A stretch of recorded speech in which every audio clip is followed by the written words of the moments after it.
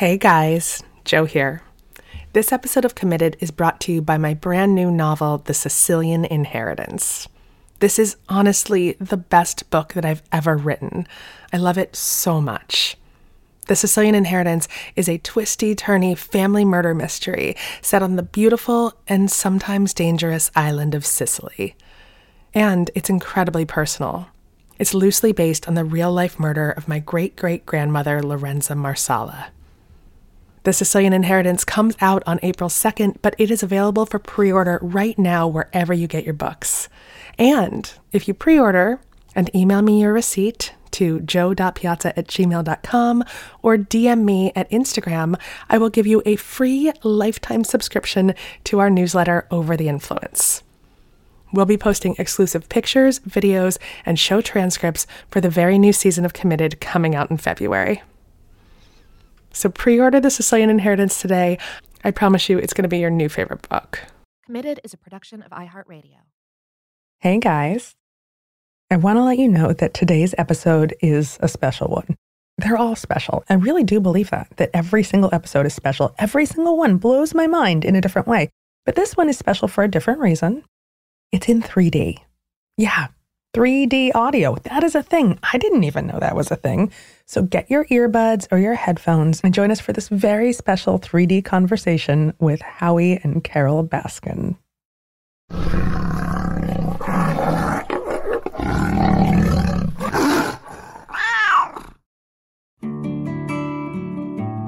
I think you were really offended that people would think you were so stupid as to be with somebody that could possibly have killed their husband. You're a smart guy. I mean, he's a Harvard MBA. He's got a law degree. He's a really smart guy. He would not be living with a murderess. If you binge-watched Tiger King during the early days of the pandemic, then you may think you know everything there is to know about Carole and Howie Baskin. You probably have an idea about them in your head, maybe even a suspicion or two.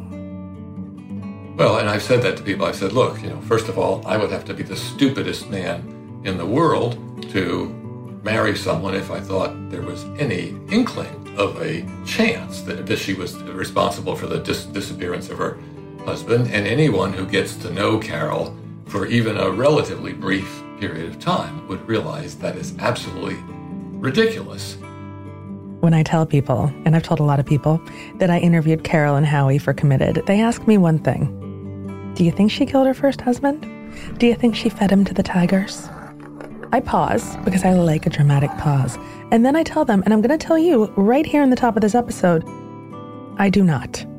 I want to get it out of the way, right up front, because I think that I have a good sense for people.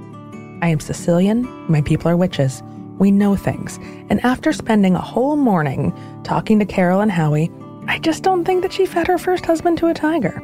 I do think that this is a couple who were victims of some very sensational media that just happened to coincide with all of us being locked in our houses so that we became obsessed with this story. So no, I do not think Carole Baskin is a murderer. And I hope that doesn't come back to haunt me. What I do think is that Carole and Howie are a pretty interesting couple who are very, very in love with one another.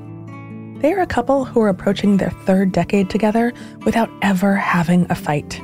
And they're approaching it with love and humor, and despite all of the media blah blah blah, despite the death threats from Joe Exotic, and despite that they're out there every day on this global fight to just save some tigers. These cats are suffering every single day at the hands of people who are being idolized and glamorized as these quirky characters and made it so much more popular for people to go and have their pictures made with cubs. And I needed to get that message out as to why that's such a horrible thing to do to these cats. There is so much about Howie and Carole that you did not see on Tiger King. And today, we are bringing you their love story. Hey, all you cool cats and kittens. It's Carole Baskin from Big Cat Rescue, and you are listening to Committed. And I'm Joe Piazza, and this is Committed.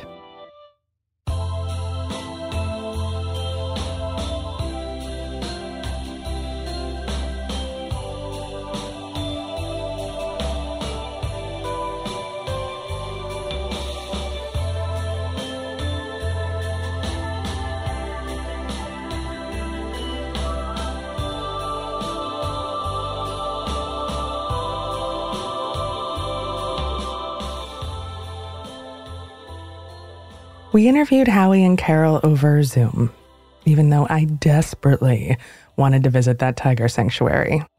But COVID. Still, I wanted to make it feel special, so I dressed up in this purple tiger print jumpsuit, and let me tell you, I really do think that Carol appreciated it. We started at the beginning. Howie and Carol met at an animal rescue event. It was not for tigers, though. It was for dogs and smaller cats. Howie didn't really get into tigers until after he met Carol. Okay, so are we set? Yeah. I guess you want me to tell this?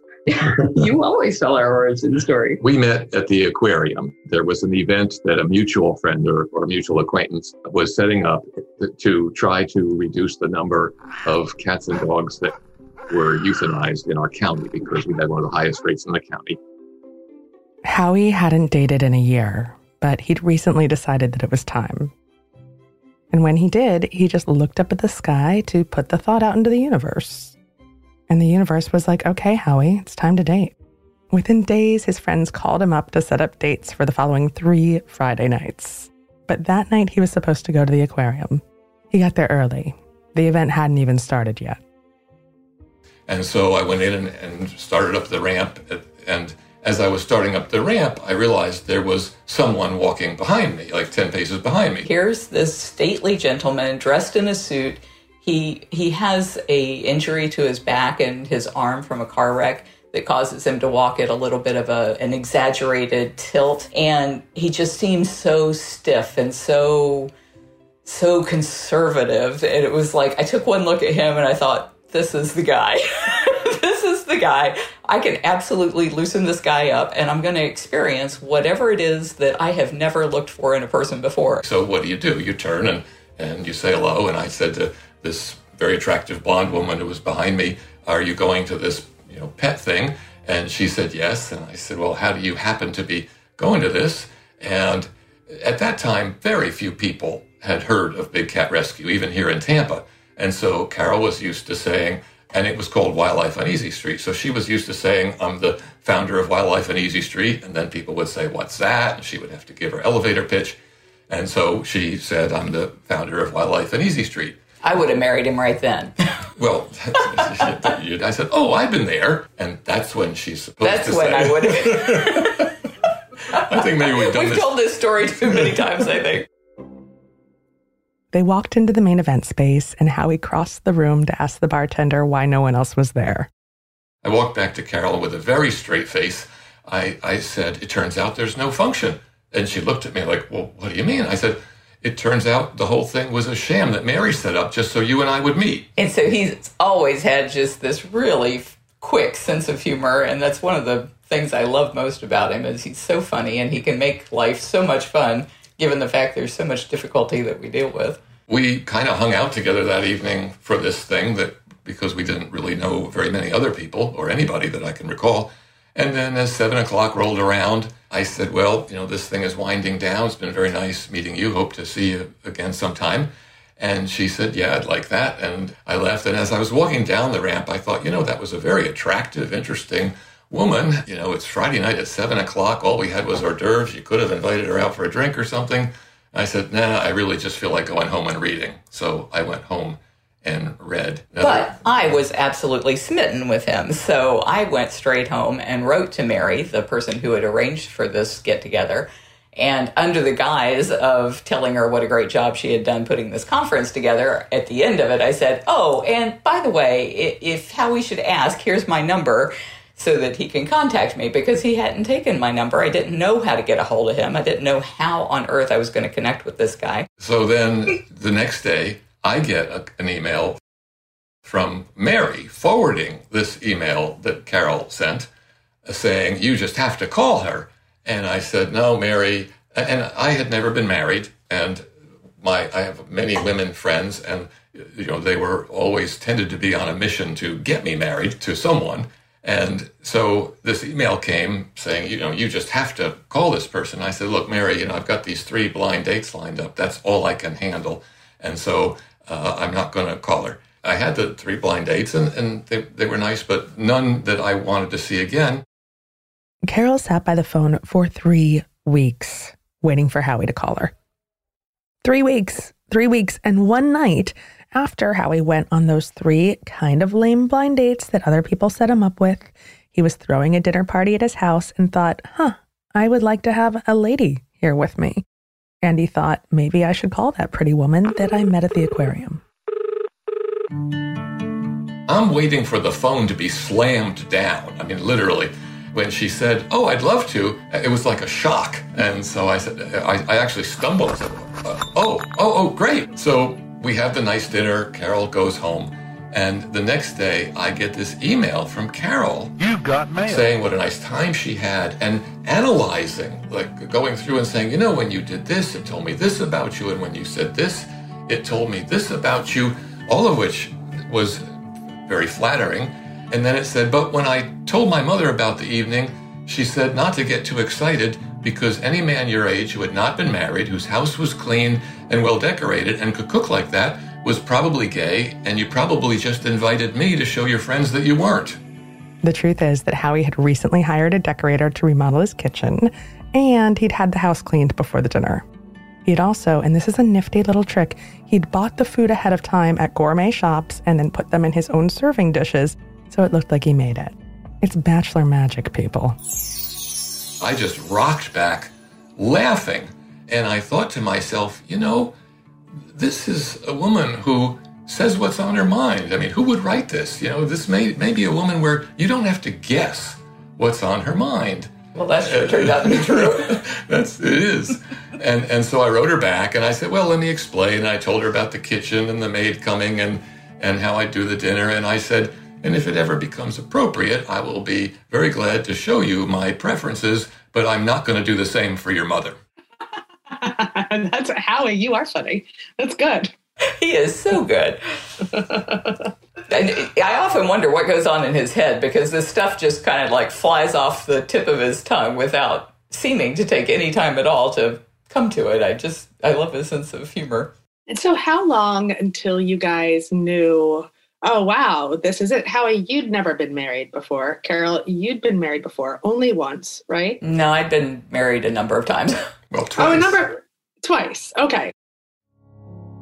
I had a stereotype of who I was attracted to, who were these very charismatic, daredevil type people who were typically serial, womanizing, criminal, wife-beating, just the most horrible kind of person you could possibly imagine. That was what I was constantly being attracted to. And Howie was everything I had never looked for in a person before and has turned out to be the best thing that has ever happened to me. And you were what, 50-something? I know you were over 50 because you'd already bought your Mercedes in your midlife crisis. I was 52, and a number of things went on leading up to this, but in terms of timing, it was probably somewhere in the, I'm going to say 5 months later, when I said, I really think this is the one. But, and I don't keep a diary, but I do what's called morning writing, a little writing in the morning to clear your mind. And I remember writing, but let's not do anything rash. Let's give this some time. But I really think this is the one. And then about 2 months later, I called my brother, who had been the manager of a jewelry store. And I said, Rick, nothing urgent, but I'd like you to start looking for a nice engagement ring for me. So that was the timing. Yeah, we met in November 1st, 2002, and I think it was probably about May or June of 2003 when you went on that ring expedition, wasn't it? Yeah, it was like summer of 2003. Yeah.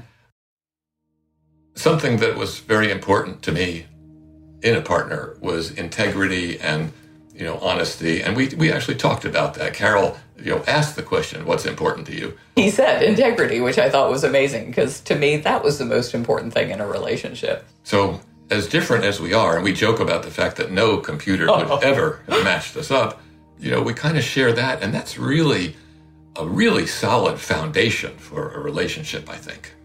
Obviously. We have still not had our first fight. We have come so close a couple of times, but we have never had an argument. And it's because of the fact that we very early on talked about what was important to each other And I think one of the things that you often refer to is Stephen Covey's statement that love is a verb. And we decided that we were never going to do or say anything to each other that would cause us to have to ask for forgiveness. Because whenever you have fights later on, it's never about the, dishes being dirty or the kids running around the house.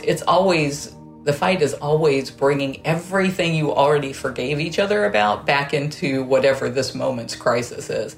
And so if you never have all of that baggage to bring into a new fight, then there's really nothing to fight about. And so we have managed to do that, 18 years now? Well, and what Covey said, love is a verb. It's a decision you make about how you're going to treat someone. That's not an exact quote, but it's the gist of it. Particularly when it came around to the time for us to do our vows for our wedding. I said to Carol, I think that our vows should be like the United States Constitution. And of course she looked at me like, well, okay, what are you talking about? But as opposed to being critical, she said, well, explain that to me. And I said, well, if you think about it, the Constitution is a document about how people in this country are going to treat each other. And I really think we ought to talk about how we want to be treated and what's important.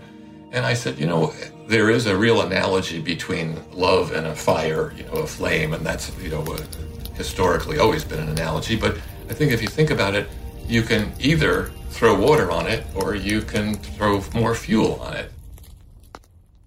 I think one of the things that really has proven helpful is given the fact that we know we're not going to get into a fight. I mean, we're pretty confident that there's nothing that can come along now that would cause us to have a fight. It gives us the ability with every single challenge that we are hit with from outside the marriage, things that we have to deal with as far as the cats go and the legislation and all of that, because Howie and I do come at things from just totally opposite angles. We also make fun of our differences. We laugh about our differences. I mean, I don't think a week goes by. We don't look at each other and say, that is so not the way I would do that. We tease each other about it. And I just can't tell you how many times we look at each other and just start laughing. Sometimes we don't even have to say anything. I can be looking at her doing something and we look at each other and just start the way you pour something, laughing. Or the way you open something. Yeah, or, just how we deal with the kitchen. And the other thing is, if she does something different, it can be a little thing. I know people who argue about how clean their house is. Couples, one is a cleanliest person and one is not. And if Carol does something differently from me, as opposed to my letting it be a source of annoyance, and every time I see that, having to, she does this, or try to change her, I just smile and say, well, that's my Carol, and, just brush it off. And that has worked extremely well. And I have to do that a lot, let me tell you. We're going to take a quick break here. Be right back. Hey guys, Jo here. This episode of Committed is brought to you by my brand new novel, The Sicilian Inheritance. This is honestly the best book that I've ever written. I love it so much. The Sicilian Inheritance is a twisty-turny family murder mystery set on the beautiful and sometimes dangerous island of Sicily. And it's incredibly personal. It's loosely based on the real-life murder of my great-great-grandmother, Lorenza Marsala. The Sicilian Inheritance comes out on April 2nd, but it is available for pre-order right now wherever you get your books. And if you pre-order and email me your receipt to jo.piazza@gmail.com or DM me at Instagram, I will give you a free lifetime subscription to our newsletter, Over the Influence. We'll be posting exclusive pictures, videos, and show transcripts for the very new season of Committed coming out in February. So pre-order The Sicilian Inheritance today. I promise you it's going to be your new favorite book. Carol and Howie got engaged on a beach on Anna Marie Island just south of Tampa. They knew they didn't want a big wedding. Both of them aren't really people. And besides, they already had to throw this huge annual fundraiser for the Tigers called, obviously, the Fur Ball, which was already way more time-intensive than any wedding would be. So I called my friend Phil, who had that house, and said, could we have the house? And would you mind getting your notary public license so that you could marry us. And so he agreed. And then Carol's daughter and the fellow she was dating at the time were going to come. So the plan was just to go down to the beach and have this little ceremony. Now, meantime, we had constructed these vows that were, very specifically meaningful to how we wanted to treat each other. And so we had that prepared. Well, actually, it took a little bit of a preparing because I didn't have in my mind exactly what it was that he was looking for in this Constitution. So in my initial draft of our vows, I said things like I would never protest naked with PETA without cloaking my identity, or that I would never point a firearm in his direction unless I was shooting an anaconda that was killing him. So these were not the things that he meant, and I had to go at a second draft. But we did have a little bit of humor in the vows. Anyway, so that was the plan. But I thought to myself, this is all nice, but I need to spice this up somehow. I need to make it more memorable. So I went online and ordered a caveman costume. So it was the caveman, a flock or whatever you call it. Toga kind of a thing. And big bushy black hair and beard and a big plastic club. And so as we were at the house and all of us were supposed to head down to the beach, and I had my tuxedo, and I said to Phil, look, you carry my tuxedo jacket. We're doing things differently than normal. They head out, and I gave them some time. So I change into the caveman outfit. And if you can picture, I'm walking down to the beach with this caveman's toga thing and this big bushy black hair and beard and this club. Now, it is November 1st, so the day before was Halloween. So people in the area weren't too surprised that some drunk was still wandering the beach, I think. Phil's girlfriend looked down the beach and said, "Is that Howie?" And Carol looked and said, "No, Howie doesn't have black hair." And so, this really, made it more of a, just made it fun, made it memorable. And then we took pictures, one of which has now become very famous from Tiger King. But we took the pictures of me with the club, pretending to beat her over the head and throw her over my shoulder. And then pretending to throw me over your shoulder. And then, the one where, and the whole leash thing was my idea that, I'm now getting leashed, getting married.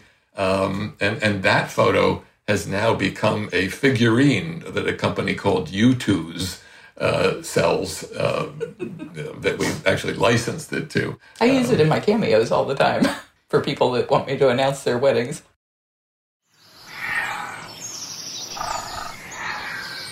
In the early years of their marriage, the cat sanctuary was their biggest stress.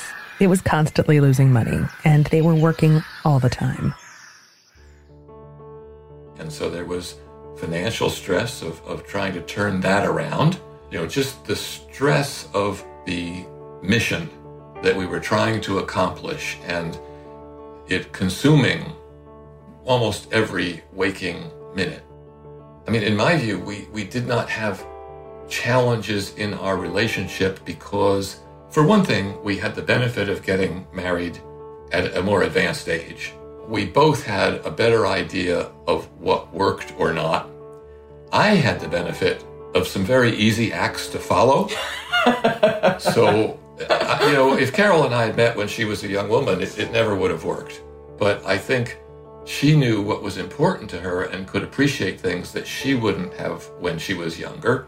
And also, we didn't have the issue that some couples run into of, people changing over time and growing apart because by the time we got married, we were old enough that we weren't going to be changing an awful lot. So those were huge advantages. I almost cannot think of having or how someone would have a less stress-free marriage in terms of the actual relationship. The stresses have come from outside, and I think that battling those stresses together has been an important bond. So instead of those stresses driving us apart by making us irritable or whatever, as we talked about earlier, the fact that we were in it together and supporting each other and had each other's back. I was going to say, I always feel like when I envision how that has been, it's like us standing back to back, fighting, 180 degrees of each of us so that we've covered that 360 degree threat, that we're always in that kind of a position with each other. I can picture that image of Howie and Carol standing back to back, looking for threats, looking for danger. And I think about it when I imagine what happened next. What happened when Joe Exotic entered their lives. Oh, here, kitty, kitty. Oh, mama's got some treats for you. We're going to take a quick break here. Be right back. Hey guys, Joe here. This episode of Committed is brought to you by my brand new novel, The Sicilian Inheritance. This is honestly the best book that I've ever written. I love it so much. The Sicilian Inheritance is a twisty-turny family murder mystery set on the beautiful and sometimes dangerous island of Sicily. And it's incredibly personal. It's loosely based on the real-life murder of my great-great-grandmother, Lorenza Marsala. The Sicilian Inheritance comes out on April 2nd, but it is available for pre-order right now wherever you get your books. And if you pre-order and email me your receipt to joe.piazza@gmail.com or DM me at Instagram, I will give you a free lifetime subscription to our newsletter, Over the Influence. We'll be posting exclusive pictures, videos, and show transcripts for the very new season of Committed coming out in February. So pre-order The Sicilian Inheritance today. I promise you it's going to be your new favorite book. In 2017, Carol learned that Joe Exotic, the man we now all know as Tiger King, was actively trying to hire someone to kill her. It's quite an experience when you're sitting at your desk and the phone rings and you pick it up and the voice says, "This is so-and-so from the Fish and Wildlife Service." And I knew who this person was because we had had a conversation about Joe a year or so before, but just in passing. And he said, "I'm sitting here with this person from the FBI, and we don't want you to be upset, but we want you to be aware and take precautions because Joe is actively trying to have someone kill Carol." I mean, that's not your everyday phone conversation. We all watched Tiger King. We know what happened. Joe felt threatened by Carol's tiger activism, and he was constantly putting out these videos describing very graphic violence against Carol. Carol Baskin, crawl this fence and try and hurt any of my animals again, you can guarantee I'm going to put a trap in your ass. Howie, in the meantime, was trying to figure out how to protect his wife. Your way of protecting me is probably mostly trying to get me not to be a target. Yeah, well, Carol tends to be a risk taker and fearless. And so, I had to urge certain cautionary things like not riding her bike to and from the sanctuary, the 5 miles, for a period of time. And, we started carrying pistols in our car. When you watch in the movies where somebody's wondering if they're being followed and they're looking in the mirrors and looking around, well, that's the way we had to drive anywhere we went. This went on for years and years. Finally, in 2019, Joe Exotic was convicted on 17 federal charges of animal abuse and 2 counts of attempted murder for hire for a plot to kill Carol Baskin. A lot of us know this story already because we watched it from our couches in the early days. Now, Carol and Howie also watched Tiger King, and they watched it the way most of us did. They binged it. They told me that they had absolutely no idea what to expect when they sat down to watch. We had binge watched Tiger King together, just like everybody else did, because the program that we thought we were working on couldn't possibly have been what was being advertised as Tiger King. And so we binge watched it thinking, well, at some point they're going to tell the truth. And when we got to the end of it, we just looked at each other and said, well, that was a missed opportunity. And all of a sudden my phone started ringing. And it rang like every 2 minutes for the next 3 months with people screaming obscenities and how they wanted to kill me and they wanted to kill the cats and they wanted to kill my family and they wanted to burn the place to the ground. And so when you talk about being thrust into the personal spotlight as we were sitting there on the couch at the end of the last episode and my phone started ringing, that was our first taste of what that celebrity was. And I don't know what that was like for you. I mean, you weren't getting those, well, you were getting some calls like that, but not nearly the calls I was getting. So I don't know how you experienced it. Well, it was incredibly stressful, and you have to understand the context that this came after the year or so of being, called by the FBI and told that Joe Exotic was trying to murder Carol, and having to deal with that, waiting and waiting for him to be arrested, and then waiting for the trial, and hoping that he would be convicted, and then waiting for the sentencing. So we had been through all that together in the years before. And then COVID hit, and so the week before Tiger King, we had to lay off half of our staff and cut other expenses, and didn't know what was going to happen to donations, which fortunately have held up very well. And then Tiger King hit. So those 3 months were an absolute nightmare. But in some ways, it's harder for a spouse to see the other spouse attacked than if you were being attacked yourself. Oh, absolutely. So to see Carol so unjustly treated by these producers, the level of feeling of betrayal and rage. I mean, these were people who, they made themselves out to be our best friends. They were going to expose all the animal abuse. They were with us. We took them to Carol's mother's house and, talked there. I mean, and we joked with them and, didn't really think some of this joking stuff was going to get into the film, like, me clowning around singing. So I'm really glad they kept that part, though. I love it when you sing. So, I mean, it was difficult. It was more than difficult, those 3 months. And we didn't know when it would end. We didn't know, would we ever be able to go to a restaurant, without somebody throwing something at us. Now, what's ended up happening is the people that we do meet, and of course, we've been doing sheltering at home, me particularly with my age, in the times when we've been out and about, and when Carol's been out and about, actually people have been very friendly and supportive. So that has not been as much of a concern. But, there are a huge number of people that, believe this nonsense about Carol being involved with her husband's disappearance, which is just absolute idiocy. And so we'll still have to deal with it, but it's, after the 3 months, things eased up. There's still the occasional phone call or somebody on social media. Or just a couple days ago, surrounding my daughter's house. Yeah, screaming over the gate. Originally people were coming to the sanctuary gate and acting up, and that has largely subsided, except a few showed up just a few days ago at our home, the gate to our house. It was, again, a situation where, we were facing it together. If we had either had to face it alone, I think the stress level would have been, far more off the charts. But by just facing it together is a great comfort.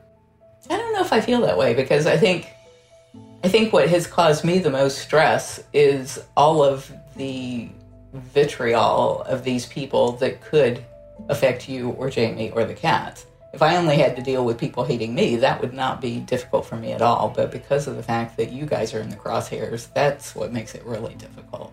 Yeah, I guess really, if you think about it, we were in very different situations, even though we were facing it together, because you would have that perspective, and I'm coming from the perspective of these people coming after you, which, was more hurtful to me than if someone had come after me. And a lot of times people do follow you, but they've been following us for a selfie or to say hello, but we don't know that when we're being followed and trying to shake a tail. Well, and it's eased up now, that he's in jail. Now that Joe is in jail, Howie and Carol can breathe again. They can reflect. They can think back on what has happened to them over the past 5 years. And I wanted to know exactly what Howie and Carol thought they were getting into when they signed on to do this documentary. It was presented to us as the Blackfish of Big Cats. Blackfish, for listeners who don't know, is a documentary about the treatment of the killer whales at SeaWorld, and it had a dramatic influence on SeaWorld and caused them to totally change what they were doing over a period of time. It was very effective, very widely seen. So that's what this was supposed to be. And so they came to us, I'm going to say 6 or 7 times over a 5-year period. They would call on short notice, say, hey, can you be available Tuesday and Wednesday? We would clear the calendars for them, did everything we possibly could to cooperate and do whatever they wanted, thinking that that's what this was supposed to be. When they asked an occasional question about Don, Carol's former husband, who disappeared, as they asked a few questions, I said, well, why are you asking about that? That's not about the cats. And they said, well, we need the background. We need to build the personalities, but, it's not going to be a big part of this. And then when they started asking question after question about Joe Exotic, I said to Eric Goode, hey, you're asking all these questions all the time about Joe Exotic. You told us this was not going to be presented as this, quote, feud between Carol and Joe, that it was going to be about the industry and what's wrong here. So why all these questions? And he's such a good liar. He would say, well, we need all the information to know what to distill it down to, but he'll still only be a small part of it. Obviously, all of it lies. So that's went on during the time that they were making the film. And obviously it was quite different. And when you guys are watching it together, you're sitting there, you're binging it. Did you laugh? Did you cry? What was your reaction as you were watching this? So we're sitting there at the end of it going, is that it? They never exposed all of the lies that had just been told. So we were just utterly shocked at the end of it. We couldn't believe it. Yeah, and for me, it was just this intense feeling of betrayal. I just sat there in shock. They did, everything they could to take these innuendos, and it was clear that they were determined to build a case that Carol was responsible for his disappearance. We had dealt with this occasionally before over the years with, some local media and things like that, but never anything on this scale. I think you were really offended that people would think you were so stupid as to be with somebody that could possibly have killed their husband. You're a smart guy. I mean, he's a Harvard MBA. He's got a law degree. He's a really smart guy. He would not be living with a murderess. Well, and I've said that to people. I said, look, first of all, I would have to be the stupidest man in the world to marry someone if I thought there was any inkling of a chance that she was responsible for the disappearance of her husband. And anyone who gets to know Carol for even a relatively brief period of time would realize that is absolutely ridiculous. And each of the things that they used to create that impression has an answer. It's just an explanation of why that doesn't show that she was involved. But when they get to slice and dice and edit as they want, you're pretty much at their mercy. Well, and it's hard, right? You're trying to get the message out there, but you can't get the message out there to all of these millions of people that watched the show and come away with their very simplistic message. For one thing, all the people who know us, I can't tell you how many times people have said to us, when people bring this up, I explain to them, no, that's not the case. So I think that there are a growing number of people who realize that, Eric Goode is just a liar who did everything he could to try to make Carol look like the villain and Joe look like a sympathetic figure. I think ultimately it'll turn out that people, by and large, will get that these two producers are just dishonest, dishonorable people. We're close to the end of this episode, and that means we should move on to something a little more fun, a little lighter. I wanted to talk about Dancing with the Stars. Dancing the Samba with her partner Pasha, it's Carole Baskin. Obviously, I was not a dancer.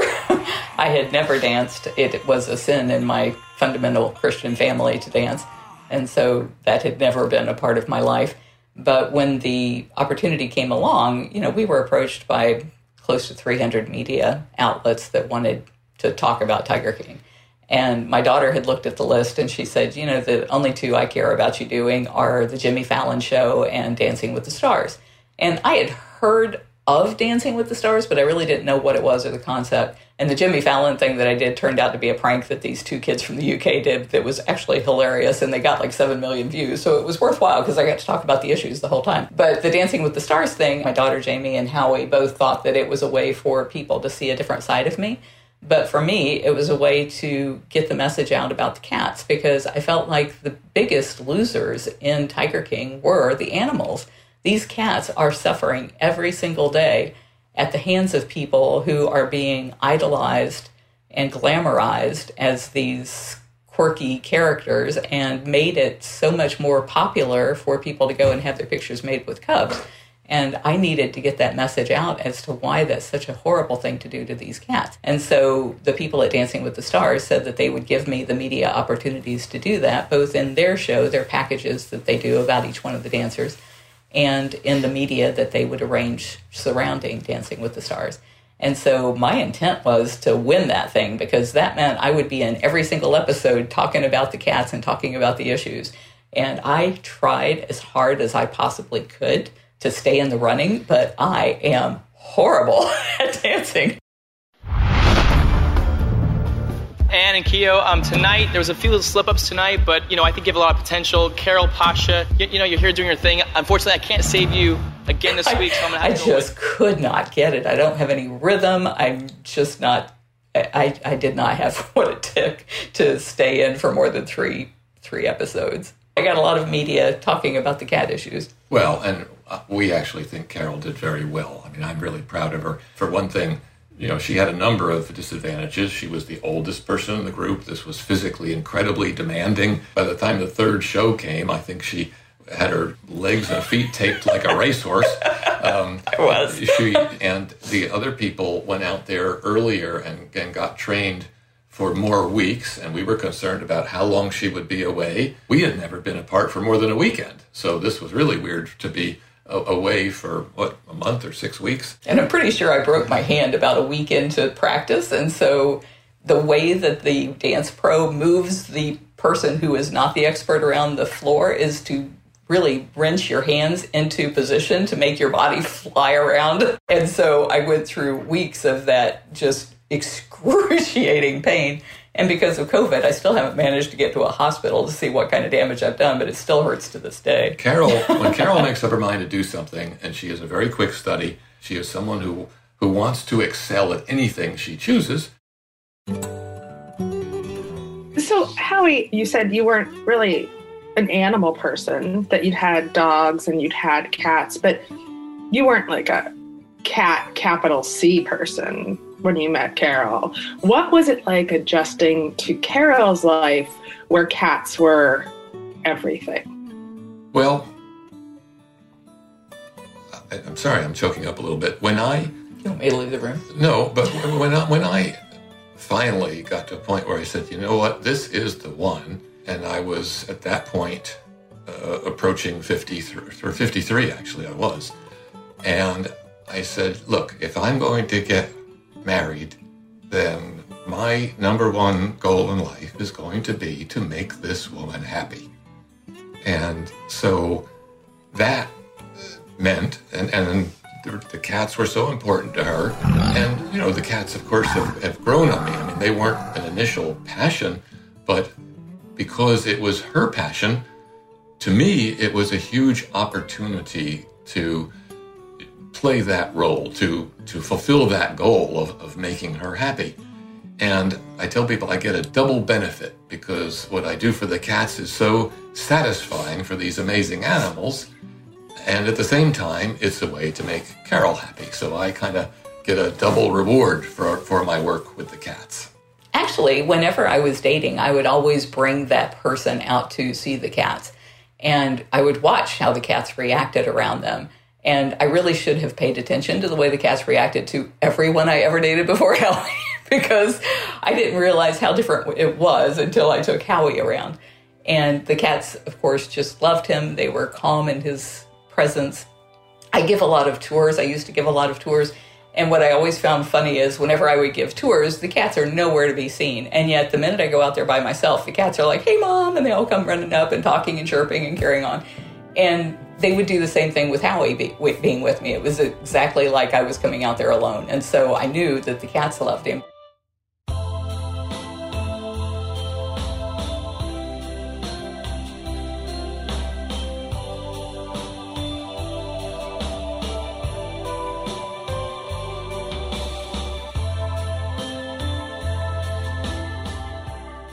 For the past year, Howie and Carol have been isolating on the sanctuary and still fighting for the cats.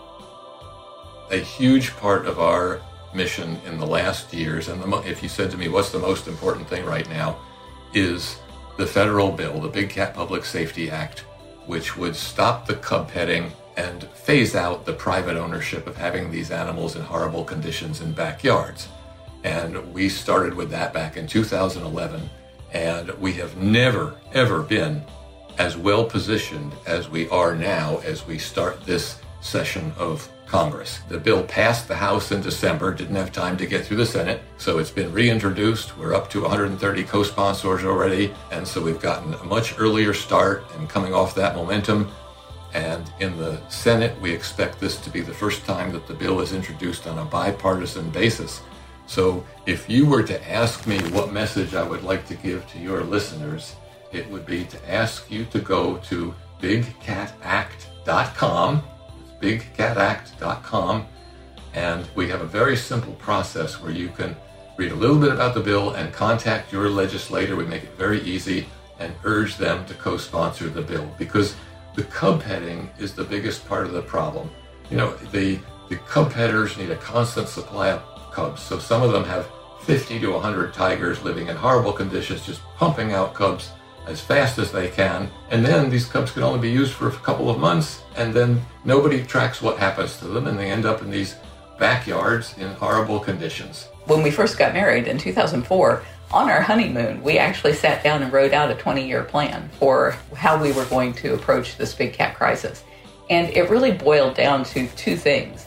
We were going to take care of the cats that we had and start putting aside money, which was ridiculous at the time because we had no money, but we would put aside money for them to have a pension fund, and we would put ourselves out of business. So we had two plans, and the putting ourselves out of business part was to end all of the abuses that caused there to be a need for a sanctuary to rescue animals from horrible situations. We shouldn't have horrible situations. And so that's what we are really closing in on with getting this bill to pass. I had the natural inclination to be a very suitable partner in viewing these animals as our, I don't know if I would say our children, but our charges, and for fixing this problem so that more of them would not suffer this way. I slipped into the role very comfortably, I would say. I would say you actually nailed it when you said that you see them more as our charges, because I would have said our responsibilities, and I think that's very similar. I feel like we're all in this together to try and fix this global problem.